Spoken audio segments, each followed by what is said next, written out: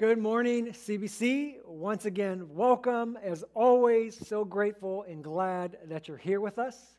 We are making our way through the book of Romans, and today's section that we'll be looking at is chapter 8, verse 17 through 30. So if you're following along with us, go ahead and turn there now, and we'll jump in about a couple minutes. But back in 2006, after Amber and I were married, after I had graduated from seminary, we packed up our stuff, loaded the U-Haul, and made our way to Glendale, Arizona to begin our new life there. And for that first year that we were there, because we were newlyweds, we had our own place, didn't have any kids, oftentimes our friends who were still here in California would come and visit us and stay with us. And virtually every time somebody would come and visit, one of the things that we would always do was go to a restaurant in downtown Phoenix called Pizzeria Bianco. And it was a tiny restaurant, only about 15 to 20 people could fit at one time, only open for dinner, no takeouts, no reservations. But in 2006, it was named the best pizza in the country. Over any place in New York, Chicago, downtown Phoenix, best pizza in the country by Oprah herself. So it was always jam-packed. On any given weekday evening, at least a 1 to 2 hour wait. Weekends, at least 2 to 3, sometimes even 4 hours. And because a lot of times our friends would visit us in the weekends, Amber and I spent a good chunk of our first year in Arizona waiting outside of Pizzeria Bianco. For most of us, there are certain things in our life that we are willing to wait for. Maybe it's a favorite restaurant. Maybe it's a favorite ride at Disneyland. For some of us, maybe it's waiting for tickets for a movie, a concert, a sporting event, whether it's in an actual line or behind a computer. Some of us will wait all day for food to cook, to smoke a piece of meat, for soup to simmer. Some of us will travel hours, even days, to visit our favorite vacation spot, to see a beautiful landmark, to visit family or friends. Some of us will wait years, maybe half a lifetime, for an investment to grow, for stocks to increase, for property to appreciate. And the reason we wait for those things, because in the end, we believe it'll be worth it. The more we want something, the more we value something, the more we're willing to wait. The higher the expectation, the greater the anticipation, the easier it is to endure the wait, perhaps even enjoy it. And in the same way, as we'll see in our passage this morning, our expectation, our anticipation for what God has in store is what helps us to endure, perhaps even enjoy the challenges that we face today. Verse 17, Paul writes, "Now if we are children, then we are heirs, heirs of God and co-heirs with Christ, if indeed we share in his sufferings, in order that we may also share in his glory. I consider that our present sufferings are not worth comparing with the glory that will be revealed in us. For the creation waits in eager expectation for the children of God to be revealed. For the creation was subjected to frustration, not by its own choice, but by the will of the one who subjected it, in hope that the creation itself will be liberated from its bondage to decay and brought into the freedom and glory of the children of God. We know that the whole creation has been groaning as in the pains of childbirth right up to the present time. Not only so, but we ourselves who have the first fruits of the Spirit groan inwardly as we wait eagerly for adoption to sonship, the redemption of our bodies. For in this hope we were saved, but hope that is seen is no hope at all. Who hopes for what they already have? But if we hope for what we do not yet have, we wait for it patiently." Now, if you've been with us for the past few weeks, you know that Paul spends the majority of chapter 8 telling us the many benefits that we receive through the Holy Spirit's presence in our life. The Spirit enables us to have life and peace. He affirms our salvation, assures us of forgiveness and grace, empowers us to overcome sin, convinces us that God is Abba, Father, and that we are adopted as sons and daughters, elevated to the status of sonship. Yet what Paul is saying here in this section is that while all of this is true, while we have the Holy Spirit who is with us and for us, and while He's at work doing all these things, life will still be hard. We will still experience suffering and hardship. We will face trials and temptations. We will experience challenges and difficulties. Most of us don't need convincing that life can be hard, especially after this past year. Being a follower of Jesus, trusting Jesus, serving Jesus, loving Jesus can be challenging at times. Things like overcoming sin, resisting temptation, surrendering, repenting, loving, forgiving, those things aren't easy. In addition, we face all of the same challenges that everybody else faces. We're not immune to things like sickness, disease, pain, death. We are immersed in a world filled with sin, selfishness, greed, anger, violence, injustice. Life on this earth is hard. But what Paul says is that all of it will one day be worth it. That in fact, he says that everything we face today will one day seem like nothing in comparison to the glory that we will experience then. That all of the hardship, that all of the challenges will one day seem minuscule to the glory and the joy we will one day experience. And the glory that Paul is referring to is in verse 19. It's that day when, as he writes, the children of God will be revealed. Now, he doesn't go into details, but what's implied is that there will come a day when our status as God's sons and daughters, it will be made fully public. It will be revealed. It will be overwhelmingly evident, undeniably obvious, that one day we will finally and fully be conformed to the likeness of His Son. That one day we will get new bodies, just like the one Jesus got, and we will be holy and perfect, just like Jesus.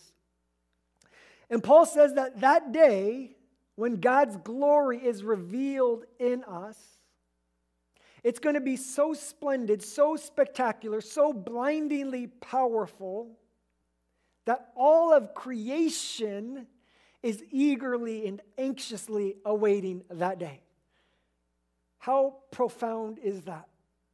That the beaches, the mountains, the sun, the moon, the stars, the plants and the flowers, all the birds in the sky, the fish in the sea, every living creature, my dog Olaf, they are eagerly and anxiously awaiting the day that God's glory is revealed in us. And the reason they're anxiously awaiting that day is because when our glory is revealed, it will envelop all of creation. That when we are renewed, redeemed, restored, all of creation will be renewed, redeemed, restored, made perfect for the rest of eternity. So all of creation eagerly awaits that day for God's glory to be revealed in us and through us. But Paul says not only does creation eagerly await that day, but we eagerly await that day. We wait patiently, but we are eager. We yearn, we groan for that day to come. Now, I think for some of us, perhaps many of us, this can sound a little strange. Maybe it sounds weird. And because it can seem foreign, maybe it's hard to wrap our minds around and fathom, but oftentimes, because of that, we don't always think about it. And we don't always talk about it as much as we could or as much as we should. But in verse 24, Paul says this. He says, in this hope, we were saved. In this hope, we were saved.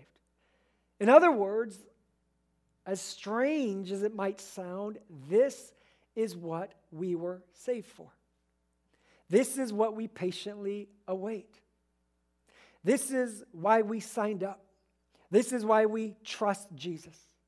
This is why we devote our one and only life to do life with God, under God, for that, so that one day we will be able to perfectly do life with God, under God, and for God. This is why we choose to live lives that are frowned upon, ridiculed, rejected, persecuted. This is why we strive to love, to serve, to obey. This is why we surrender our wants and our desires for God's wants and His desires. Look what author and writer C.S. Lewis says in his book, Mere Christianity. It says, God will make the feeblest and filthiest of us into a god or goddess, little g. A dazzling, radiant, immortal creature pulsating all through with such energy and joy and wisdom and love as we cannot now imagine. A bright stainless mirror which reflects back to God perfectly, though of course on a smaller scale, His own boundless power and delight and goodness. The process will be long and in parts very painful, but that is what we are in for. Nothing less. He meant what he said. Now, the question that we need to ask ourselves this morning in light of all this is, are we looking forward to this? Is this what we patiently await? Is this what we yearn for? Groan for? And if so, do our lives reflect it? Does our hope in our glory help us to endure the challenges we face today? Does it influence and impact our thoughts and our attitude, our feelings and emotions, our choices and our decisions, everything we say yes to, everything we say no to? You see, how we live reflects what we want, what we hope for. A few weeks ago, I came home from work, and when I walked inside, I found Amber sitting and looking on her phone, reading something. And I can tell right off the bat that something was bothering her, that she was slightly annoyed. So as I got closer, she looks at me, and she was kind of visibly disturbed, and she says to me, hey, why didn't we ever buy Bitcoin? And initially I kind of laughed, assuming that she was joking, which she kind of was, but she also kind of wasn't. And she says, seriously, back in 2012, 2013, why didn't we buy Bitcoin? Translation, why didn't you buy Bitcoin? Well, my response to her was, well, back in 2012, 2013, if I would have known what Bitcoin was, and still fuzzy to this day, but if I would have known what it was, if I would have known how it worked, if I would have known how to purchase it, and if I would have known that it would have gone from $40-some to $40,000-some, then I would have been all in on Bitcoin. I would have sold our house. I would have sold our cars. I would have sold all my stuff. I would have sold all her stuff. I would have sold all my kids' stuff.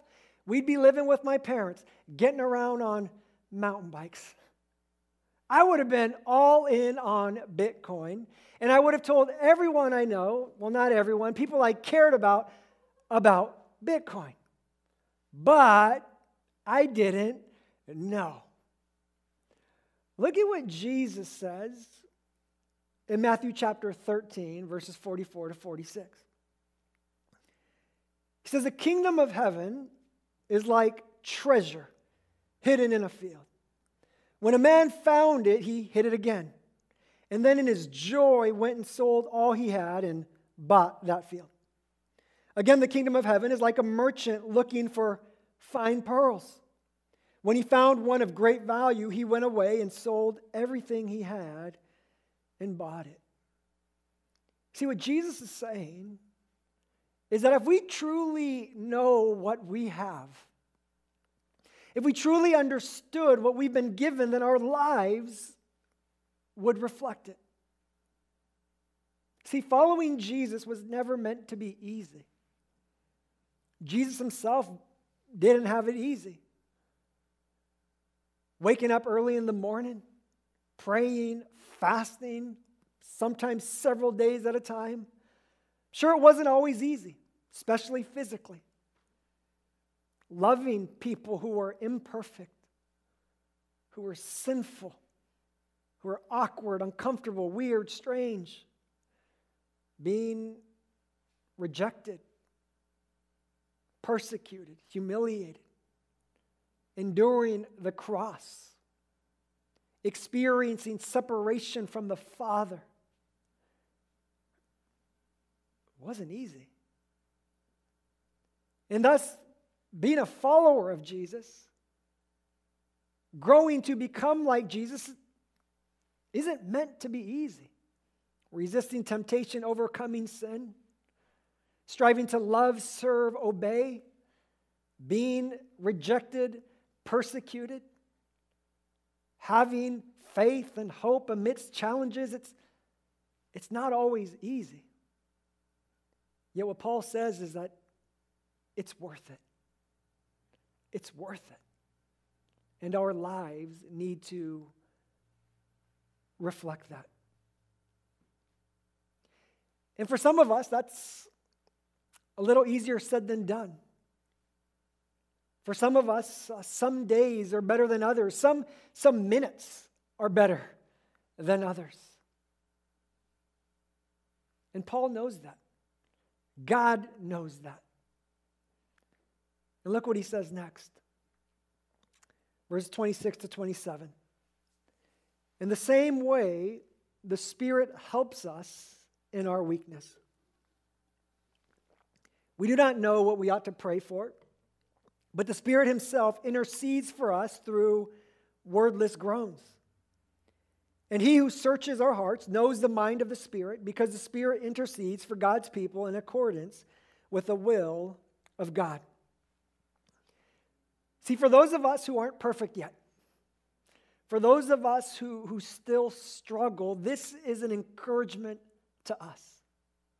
This is a reminder that we are not alone, that we have the Holy Spirit, which is what chapter 8 is all about. In addition to no condemnation, never ever, in addition to being adopted as sons and daughters, in addition to all the other ways the Spirit helps us, one way the Spirit helps us in our weakness is that he prays for us. That the Spirit searches the deep recesses of our soul. He sees our pain, our hurt, our wounds. He knows our fears, our insecurities. He sees our sins and our struggles. He sees our flaws and our weaknesses. And because he's all-knowing, he knows exactly what we need. He knows what would be helpful and good. So he prays on our behalf. And Paul says he prays with wordless groans, which means we don't understand what he's praying for. We don't need to know. We don't even have to agree. the Spirit is praying on our behalf. And what the Spirit prays for is in perfect alignment with what the Father wants, because the two are pretty close. And because the Spirit and the Father are throwing Jesus too, because they're all on the same page, because they're all on the perfect agreement, then what the Spirit asks for, the Father always says yes. How amazing and profound is that? That even when we're struggling, even in moments where we turn our backs on God, take Him for granted, times when we struggle with doubt and disbelief, times when we struggle to pray, don't pray, pray for the wrong things or pray for the right things for the wrong reasons. Even in our weakest, darkest moments, the Spirit is praying for us, interceding on our behalf, praying for our good.